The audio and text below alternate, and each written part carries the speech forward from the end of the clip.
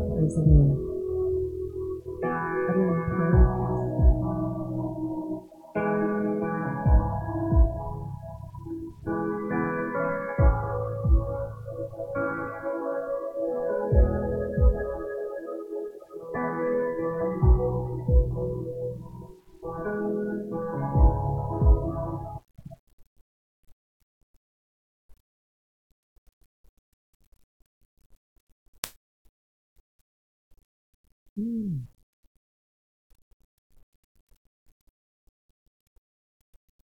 Praise the Lord. Okay? Okay. Yes, you so full over there. Okay, if there are no other requests, can we praise God? Praise the Lord. Hallelujah, Jesus. Hallelujah, Lord. God, we thank you tonight. Glory, God. We magnify. Hallelujah, Lord. Your holy name. Glory to God. Hallelujah, Lord. God, we love you tonight. Glory, God. God, we love you so much, God. You didn't have to do it, Lord. We thank you for the function of our limbs, Lord. Hallelujah, Lord. The breath, hallelujah, Lord, that you put in us to begin to praise you. Hallelujah, Lord. Glory, God. God, I praise you, Lord. I praise you, Lord. I thank you, Lord. Glory, God. Not just for what I see. Oh, come on. I but praise you, God, for the things I just don't see. Oh, glory, God, because you are a God that gives over and over, restores over and over. Hallelujah, Lord. Gives the favor, glory, God. I heard somebody speak favor. You are a God, hallelujah, that specializes in giving favor. The peace of God in the Moten home. Godly favor to your people, Lord. In the name of Jesus. God, we believe, Lord. Hallelujah, Jesus. I speak right now that every door the enemy think he's closed. Hallelujah, Lord. Once we touch the door is going to automatically open because he has no authority. Hallelujah, Lord, to close anything that God has opened just for you. Hallelujah. He can't stop anything unless God gives him permission. And if God doesn't give him permission, you're the only one that can stop him. So praise him for the victory. Hallelujah, Lord. Thank you, Jesus. What's mine, I won't. Hallelujah, Lord. Glory, God. That means it has my name on it and nobody else can take it. Glory, God. Hallelujah, Lord. Hallelujah, Lord. I thank you for the victory. Hallelujah. And I thank you for every blessing on blessing on blessing on blessing. Hallelujah. I thank you for the next dimension you're taking this ministry to, Lord. Hallelujah, Lord. I magnify your name. Hallelujah, Jesus. Glory, God. God, in the name of Jesus, God, cause us to receive the word from the man of God. Hallelujah, Jesus. Oh, everything that you poured into him, cause him to remember, Lord, and pour it out, Lord. No hesitation, without thought. In Jesus' name, we receive it, Lord, in the mighty name of Jesus. No excuses. Hallelujah, Lord. I speak right now in the name of Jesus, elevation. In Jesus' name. Hallelujah. God, we believe it and we stand on the word of God. In Jesus' name we pray. Amen. Amen. Amen. Hallelujah. Thank you, Jesus. Now, who has a testimony? Thank you, Lord.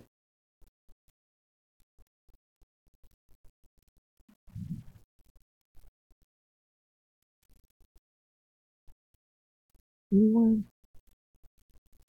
Okay. If there are no other testimonies, we're going to call up the word of God. Brother Micah, y'all give him a hand praise.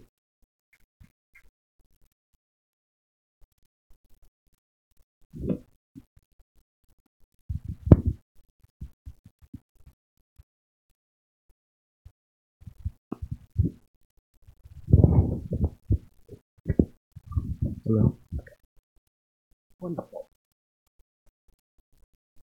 Dear God, I just want to come to you right now asking that I speak your word, Jesus, that all that you've called for me to say today, God, that I'm able to speak it and that the word that I say resonate with everybody in here and that they hear what you're saying to them as I speak to you. Hallelujah. I ask that your will increase and mine decrease, God. I love you and I thank you in your mighty precious name. Amen. So,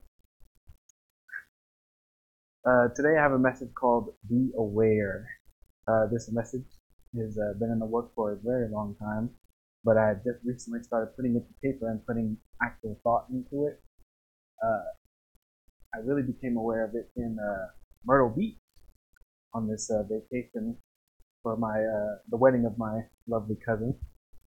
I went to the beach every night alone, and I would sit down on the sand and I would just look at the ocean and hear what God had to say to me. A lot of the time, it was just wisdom on how to navigate the next day or things in my life, but recently there's been a influx of emotions, almost uncontrollable emotion, and I was asking God what that was about. It felt like there was no reason for me to be feeling so strongly, and I typically do have strong emotions, but at this point in time, it was getting a little bit overwhelming. And at the end of the trip, on the flight home, I had realized how much God had worked on me and how much I was striving for growth, but there was still so much I wasn't aware of and how it was still affecting me. Every night, God would bring up something from the past, or some emotion that I hadn't really gotten rid of that was still influencing my actions to this day. In thinking on this message, God brought to my attention an observation I had made some time ago, that being that most saints that I know are either led completely by their emotions or deny their emotions completely and pretend that they don't exist. I'm here to tell you today that that is not what God has for us. Joy, peace, and love, these things are all gifts from God and emotions. All of these things God has provided us for a reason. Each of our likes and dislikes, all of our personality traits, God has crafted those and known of those since before Adam and Eve. He also knows how complex and intricate we are as people. There's beauty in our complexity. We're very 3D people, I guess. I was just making that realization when I was on the trip. Once again, it felt like every conversation I had with my cousin uncle over here, or with even Elisha or Jackie, I felt like I had been learning something new about who they were. Like I was getting some insight as to who they are. And I can only imagine that I have so much more to grow from in life as I navigate through with God. As I started pondering, the first memory that God brought back to me was a time that I was still at UNL, and it was a decent time before I moved back to Omaha. It was a particularly rough patch. For some reason, I couldn't shake this feeling of sadness no matter what I did. For days, I had been praying to remove my sadness so that I could feel whole again. And it was not too long after I had just done a 3-day fast. On this particular day, I had refused to leave prayer until I felt relief. And it was at this time that God revealed to me that He never gave me the sadness that I was asking for Him to take away, and that it was simply a lack of the joy that He was trying to give me. God can't necessarily remove a void, but He can definitely fill it with what He has for me. I just have to claim it and be aware of what it is that I'm looking for. At that moment, I was hit with multiple revelations at once. What God has just presented with me, but also the realization that many of my actions were not driven by what I thought they were. When I looked inside myself and some of my past actions, particularly those against what God would have for me, I saw that there were attempts to fill voids on my own. Had I been aware of these things, I could have taken steps to avoid them. The first recollection I have of something of this caliber is I had just moved out of my biological mother's house, and I was staying with my father, which some of you would think is crazy, but it was the best choice I had at the time. And there was a couple things going on. I had just got back from another vacation that I did not want to go on, and I was stressing a lot because of that. I remember sitting in the car with my dad, and it had just been after I had made the pledge to stop drinking soda for a year. And I could just close my eyes and see an ice cold can of root beer, and I knew that there was some in the fridge. And I asked my dad, I was like, why do I want some pop so bad? I ain't never wanted pop this bad in my life. And God brought to my attention that it's not really the soda that you're after, it's the relief from drinking something sweet and satisfying that you're trying to fill this void that the stress is making you. However, once that soda can is empty, all you're going to do is want to drink another one because that's not going to be any lasting fulfillment. It's what caused me to really look inside and find what what I was lacking in God. In Ephesians 6:10 and 11, we see the Bible says, "Finally, my brethren, be strong in the Lord and in the power of his might. Put on the whole armor of God that ye may be able to stand against the wiles of the devil." He goes on later to talk about how we're fighting principles. We're not fighting flesh and blood. The biggest battles that I've had in my life were unseen. They were all spiritual. They were all combats that I've been having within myself or spirits in the area. And that's not something I can handle on my own. That's something that God's going to have to equip me for. And the biggest mistakes that I've seen saints make throughout my whole life is trying to attack something spiritually with physical means. I see this in the actions of many other things, but also I see it just as much in the Bible. Many acts of sin were born out of seeking fulfillment without fully realizing or coming to God through it. In Judges 6:36-40, we see, "And Gideon said unto God, If thou wilt save Israel by mine hand, as thou hast said, behold, I will put a fleece of wool in the floor. And if the dew be on the fleece only, and it be dry upon all the earth beside, then shall I know that thou wilt save Israel by my hand. And thou hast said." And it was so. For he rose up early on the morrow, and threshed the fleece together, and wringed the dew out of the fleece, a bowl full of water. Now, I've spoken on this verse many times before, because a lot of the time, I would fall back on it when I didn't feel like I was hearing from God. A lot of the time, I felt like there was no big voice booming from the sky telling me what to do. So I would come up with ridiculous things that God would have to fulfill in order for me to know that this is what he wanted me to do. And in the same sense, I'm sure Gideon was operating on that same wavelength. He had enough faith to come to God, and he had enough faith to be like, okay, I know that you said I'm supposed to save Israel. However, let's just say this fleece right here is going to be wet, but nothing else is, which I'm sure is a preposterous thing to ask, but God made it so in order to bolster his faith. That wasn't enough for Gideon, as we see. And Gideon said unto God, "Let not thine anger be hot against me, and I will speak but this once. Let me prove, I pray thee, but this once with the fleece. Let it now be dry only upon the fleece, and upon the ground let there be dew." And God did so that night. For it was dry upon the fleece only, and there was dew on all the ground. And this is just about the same thing as I was saying earlier. Gideon had a lack of faith and wasn't able to move on what God had told him to do. That happens a lot in my life. A lot. Recently, God's been working on me with discernment. As a lot of the time I want to, before something happens or in the midst of something, I feel because I can't step aside and go into a prayer closet, I can't act. But many times I hear God say, "You know with me. This is how you're supposed to act." At the end of that 3-day fast I mentioned in Lincoln, I was fasting for so many things, so many questions I had, so many problems that were going on. There was a lot of financial stuff. And at the end of the 3-day fast, you want to know what God told me? You know what to do. I skipped out on 9 meals for the answer, "You know what to do." So let's just say I can empathize with Gideon a little bit. There's another thing that I can point to in my own life, out of many things, is my desire to not be misrepresented.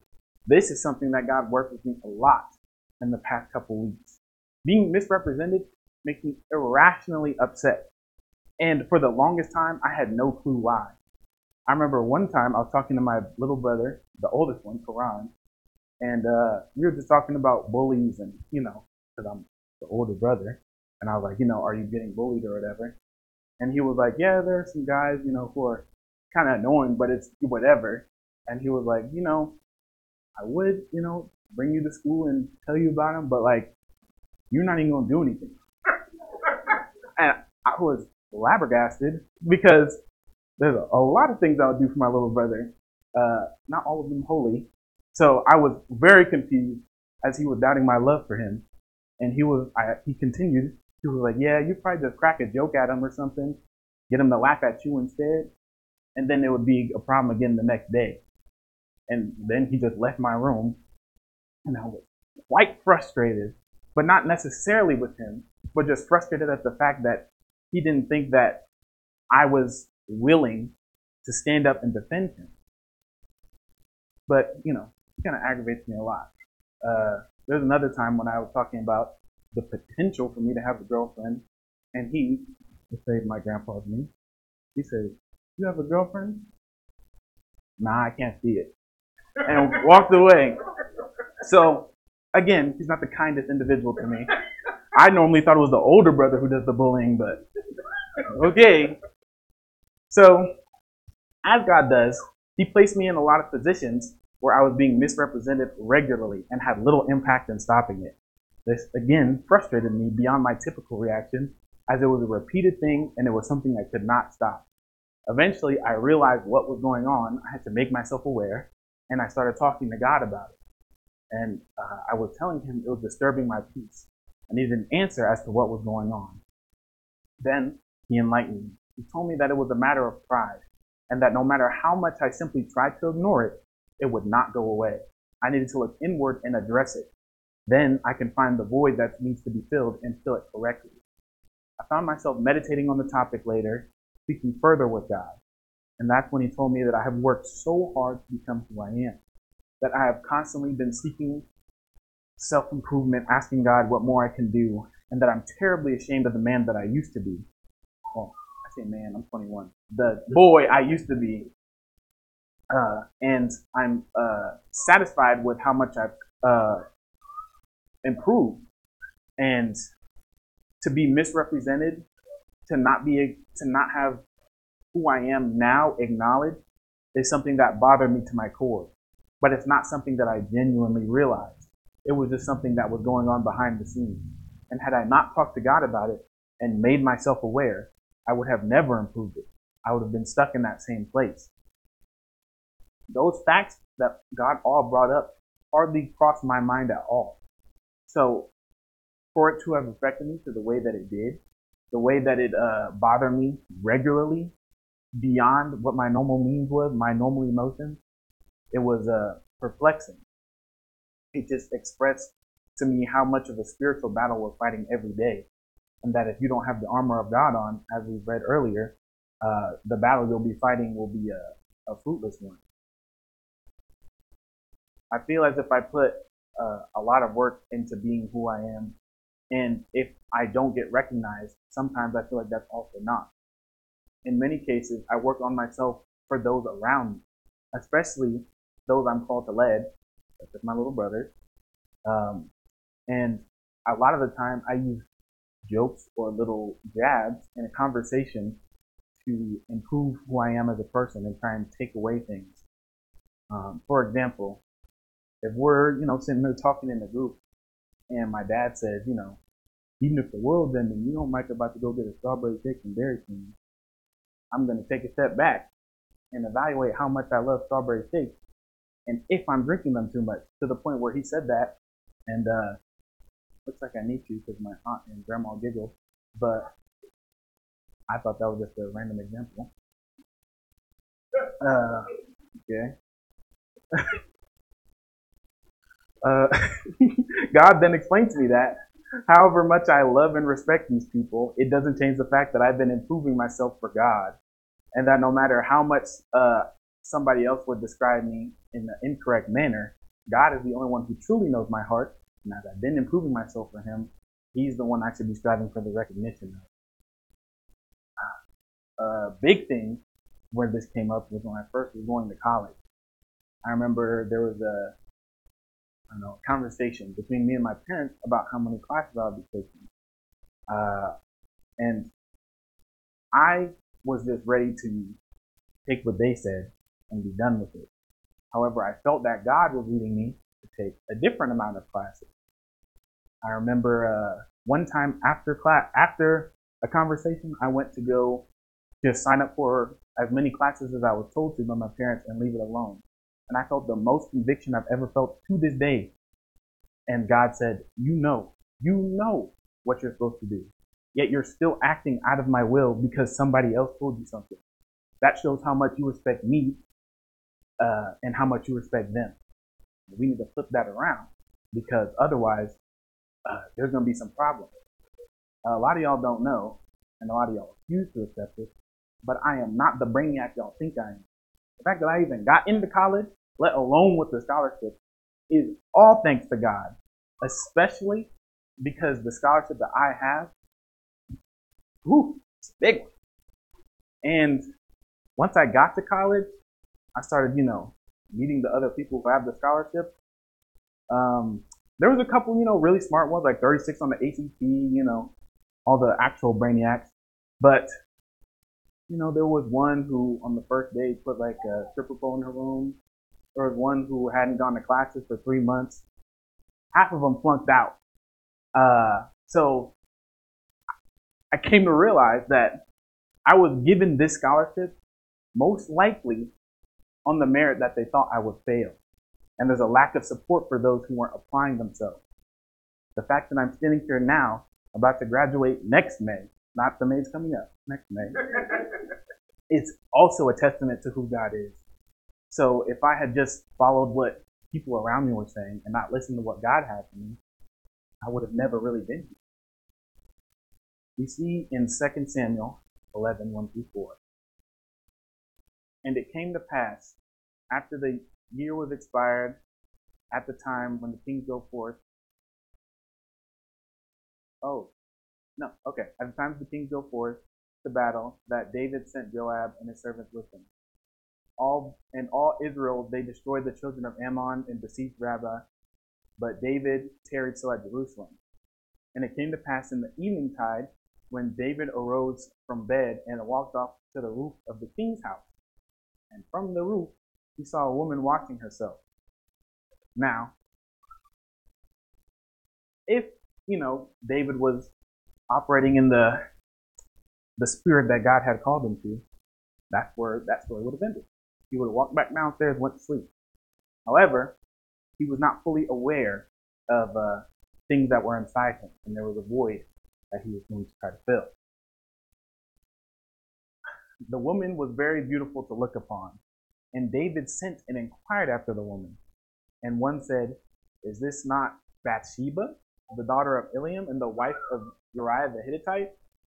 Again, if David, David could have been backslidden for a little bit, but after he found all that out, he can be like, yeah, sucks to suck, I'm the king. I got other things I can do.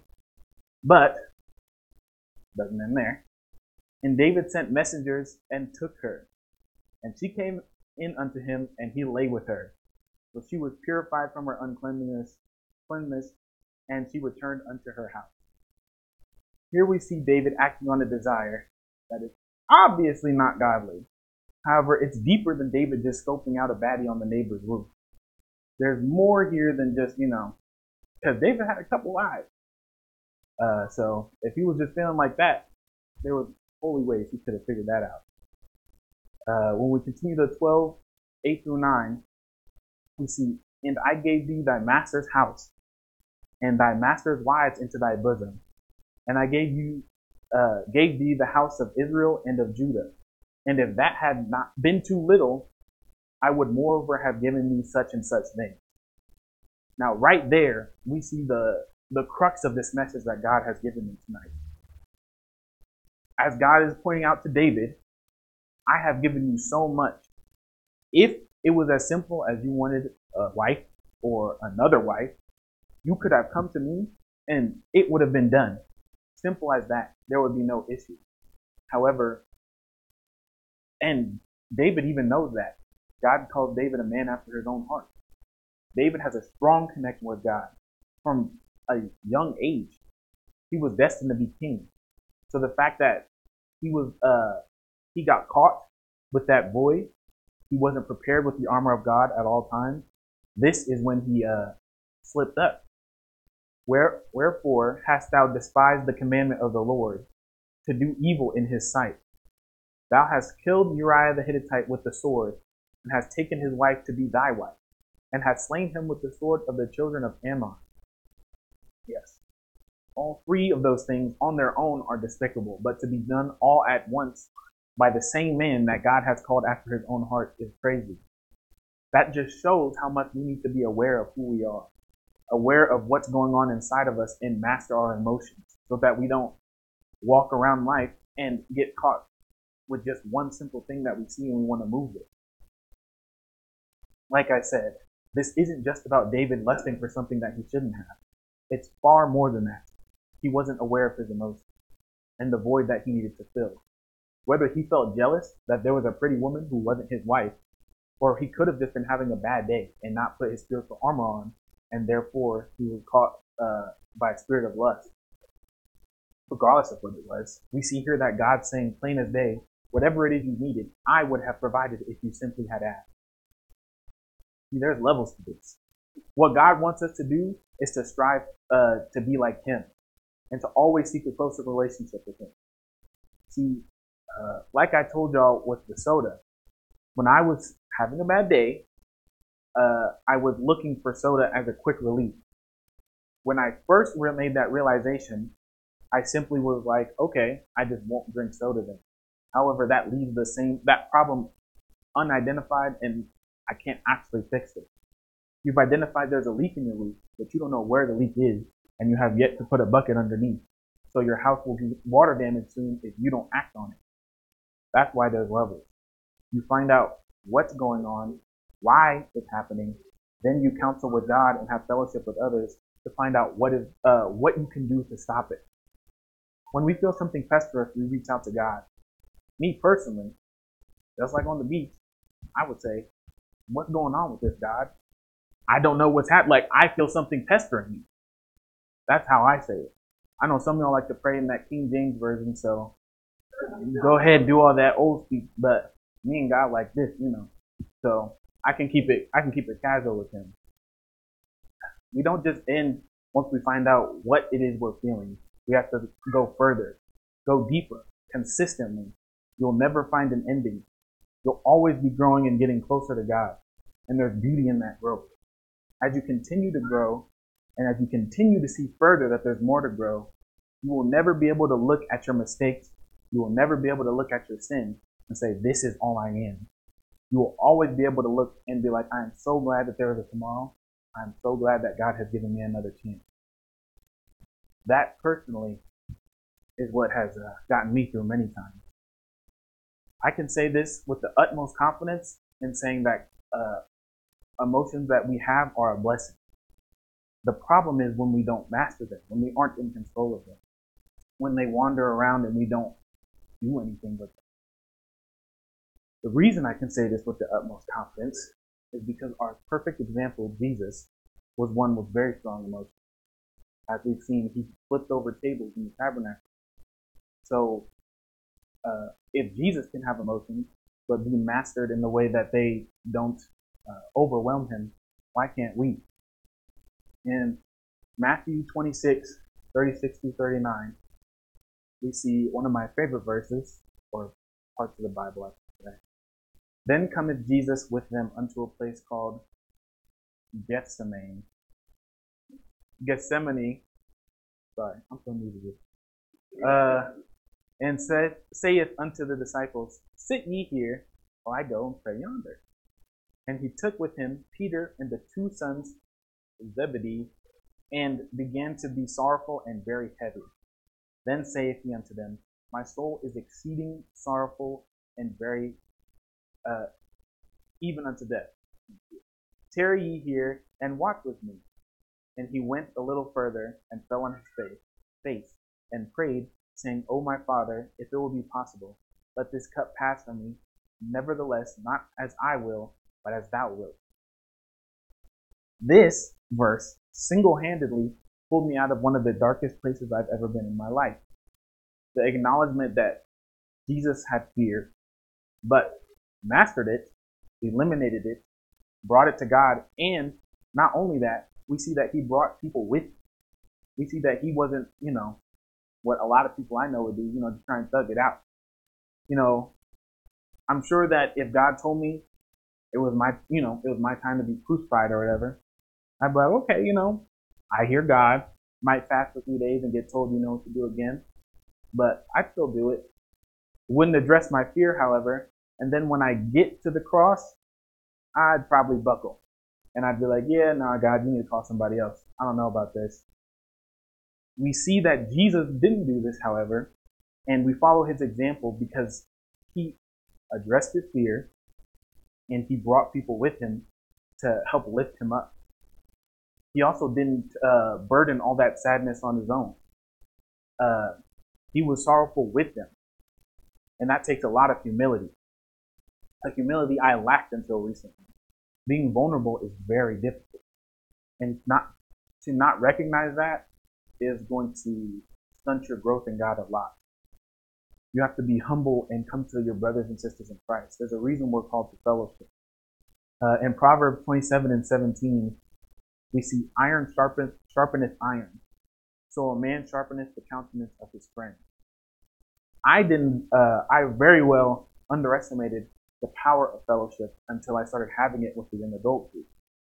Regardless of what we were doing, who we were doing it with, and where we were doing, there was always the Spirit of God in our midst. Because of this, I was always uplifted, and I felt enlightened after we left the place where we were gathered. I felt like I had just had all the weight lifted off my shoulders. And that's not just with the young adult group. Sometimes after church conversations are even enough. I used to not understand why y'all would be here until about 2 o'clock in the church talking until I started doing it. Now I'd be mad when y'all be talking about it's time to go because I still got people to talk to. I love all of y'all, and y'all all have such gifts in God and such wisdom that I could have never have learned because I haven't lived the lives that you have. So trust, I'm going to soak it all up and move forward in a much stronger light because of that. In Ecclesiastes 4:10, we see, for if they fall, the one will lift up his fellow. But woe to him that is alone when he falleth, for he hath not another to help him up. Now, you don't need to tell me this one. You can ask Elisha. I could just be sitting down and we're about to leave. The first thing he'll see is, come help me up, brother. Because I'm not getting up on my own when I got a cousin. What I look like. So, the same thing. If we're spiritually fallen or even stumbling, you got people all around you to lean on. There's a reason we're brothers and sisters in Christ. Not homies, not acquaintances in Christ. This is a family. There's a reason why we all are under one Father, God, and why we're called, we're his chosen. And I truly believe that. The more that I connect with everybody, the more that I see that there are gaps in who I am that are fulfilled by those around me. If it was up to me, if there was just a job with just meeting with each and every one of y'all and having a Bible study, I would take that. It's a nice job. Unfortunately, that's not how the world works. So I'm in college getting a degree, so whatever. Here in that part of the Bible, Jesus recognized that he was feeling a little dull. He needed to be sharpened. He needed to be ready for the coming battle. Just as we should master our emotion state, we should also be looking for fellowship and help when we find ourselves losing our spiritual edge. You don't go into battle with a dull blade. You don't go in the kitchen with a dull knife. So we need to be aware of our situation and keep ourselves holy and sharp at all times. Lastly, I want to say not to only be aware of your own spiritual needs, but of those around you as well. Should God bring the needs of another to your attention, even small ones, or better yet, that person themselves, help them and provide them with what you need. You could be the blessing that God is sending someone's way with even just a smile. When I worked at Hy-Vee next to my house, I was having a rough time just because I get overstimulated very easily. And working at a grocery store on 4th of July weekend was not very soothing. However, there was somebody who walked in and just was buying a sparkling ice. And she looked at me with the sweetest smile and said, "God is good, ain't he?" And instantly, I just felt just light come from within me. And we just talked about how good God was for 5 minutes. I'm sure the people behind her were mad at me because they're like, "Why y'all talking about God? I got places I gotta be." But I was getting my fellowship, It was lacking at the time, I didn't know who Cat Nanson was, and Jackie hadn't moved back yet. Eli was probably in college too. I was stuck. But God provides anyway. In the same way that 5-minute conversation enlightened my day and could have been the thing that stopped me from backsliding even for a day, you should be able to act in the way that God has told you, even if it's small. There's never, "Oh, it's just a conversation," or "it's just something." I've walked all the way to the car, ran back because I felt convicted, and gave someone in the church a hug. It's not like I don't like hugs. I just felt like they were too busy. But God said they're never too busy for something that He called for me to do. So now, if you see me waiting patiently while you're talking to somebody else, don't need to rush. God just told me to do something for you. So even better, you helping them out can lead to a revelation for you yourself. That's what God might have been working on the whole time. It's always mutually beneficial. Now, when I say help them out within your means, you ain't got to just slide somebody money whenever they ask and be on your way. If you notice somebody is down spiritually, do what you know God is telling you to do. Many times it will not be in your comfort zone, but when I see a knife put through a sharpener, I can't say it looks too comfortable either. You need to speak their language if you really want them to hear you. I just told my grandma earlier, you don't go to Mexico and speak Chinese. If you want someone to feel love, you speak their love language. A lot of times people are just like, "I am who I am. Y'all gonna have to deal with it." Which, I guess is okay outside of God. But here we're trying to make other people feel loved and appreciated. We're trying to uplift them. So sometimes you're going to have to operate in a way that you wouldn't normally. But there's always a blessing for you and that person at the end because God has given it to you for a reason. Being aware of others and what's going on inside of them can also help you give them grace. Being frustrated at things like this, things like slights against you, or even with me, when I was getting frustrated at being misrepresented, the thing that always calmed me down, it was no more than like an hour at most, but still, it's an hour to be outside of the peace that God called me to be, was always to think about what they were feeling. If they were operating outside of God, it's not any different than how I was operating because I was frustrated. They may not be aware, and it may not be me who's supposed to tell them to be aware. I have to be able to look at that and be okay with it and give them grace. I have to fulfill the hole that I have in me and operate just in a holy manner until God tells me to operate or do something else and tell them how to fill their void. Like I said, church, we are a family of saints. Lights always shine brighter when they're in close proximity. The closer we stay together and the closer we come to God, the stronger we will be as a unit. When I first started meeting with the young adult group all together, a lot of good things started happening for me. Now, my car broke down first, but that was a test of faith. After that, I got the car I got now. I love. Expensive though. And just a lot of spiritual growth and enlightenment, a lot of good times, and a lot of things I was missing. God pointed out as well, they came to me in my life at a moment when I decided that I was done trying to make friends. I had just gone through a third friend group that I thought was going to be my friends for life, and evidently not, as they're not here now. But it had hurt me to such a degree to where I was cool with it just being me and God. I was already in Lincoln, so I was like, I'll come to church services on the weekend and fellowship with the people that are already there and I know and love, but I'm done reaching out and growing. Now that was a giant void that needed to be filled ASAP. So I'm sure that's why God had introduced me to all the young adults right after then. But I bring up that last friend group because it was the biggest lesson that God taught me at Myrtle Beach. There was some things in that last friend group that I had missed, despite them being not so kind to me and not really taking into account who I am. They mocked a big part of who I was regularly. So I was asking God, what's up? Why am I missing these people? And he gave me some reasons, came to some conclusions, and there was a lot of things that I wanted but didn't have. So then I was stuck. Like I said, there's levels to this. I said, God, what am I supposed to do now? And that's when God said, again, you know what to do. There's people all in front of you, people all around you. God has provided already. And a lot of times you have to realize that when you're acting, it's God in you. When I was at the altar Sunday before last week, and I was praying with Brother Shane. That is the first time I have cried specifically while praying in a very long time. And those tears were heavy. I couldn't even breathe.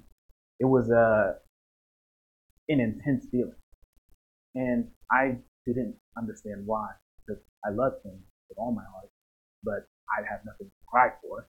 So, in the midst of those tears, God told me that I'm crying for him, that these are his tears, as he's pulling after him so strongly and wants him close. And I was like, okay, God, I'll cry for that. Okay. And as I prayed for Shane, there was a lot of things that were revealed to me, and we've become closer since, and God has been slowly filling in those gaps that he pointed out at Myrtle Beach. And I cannot wait to continue to grow closer with those who God has appointed for me, because I know that even if it'll be a difficult journey, there's still blessings for me at the end of the road. And I implore all of you to do the same. Make sure to be aware of your voids, be aware of your emotions, and master them. And when you can't do that, you have a family around you that's there to do it with you. Dear Heavenly Father, we praise your mighty name, God. We ask that the spiritual food that you provided today nourish our bodies, that we walk through this week and our lives, being aware of who we are, what we want, and how to fix it, God. We ask that you let us humble ourselves and become vulnerable, rely on fellowship, and sharpen iron with iron, God. We thank you for allowing us to gather here today, and we thank you for all the blessings you provided us. In your mighty precious name, God, we pray. Amen.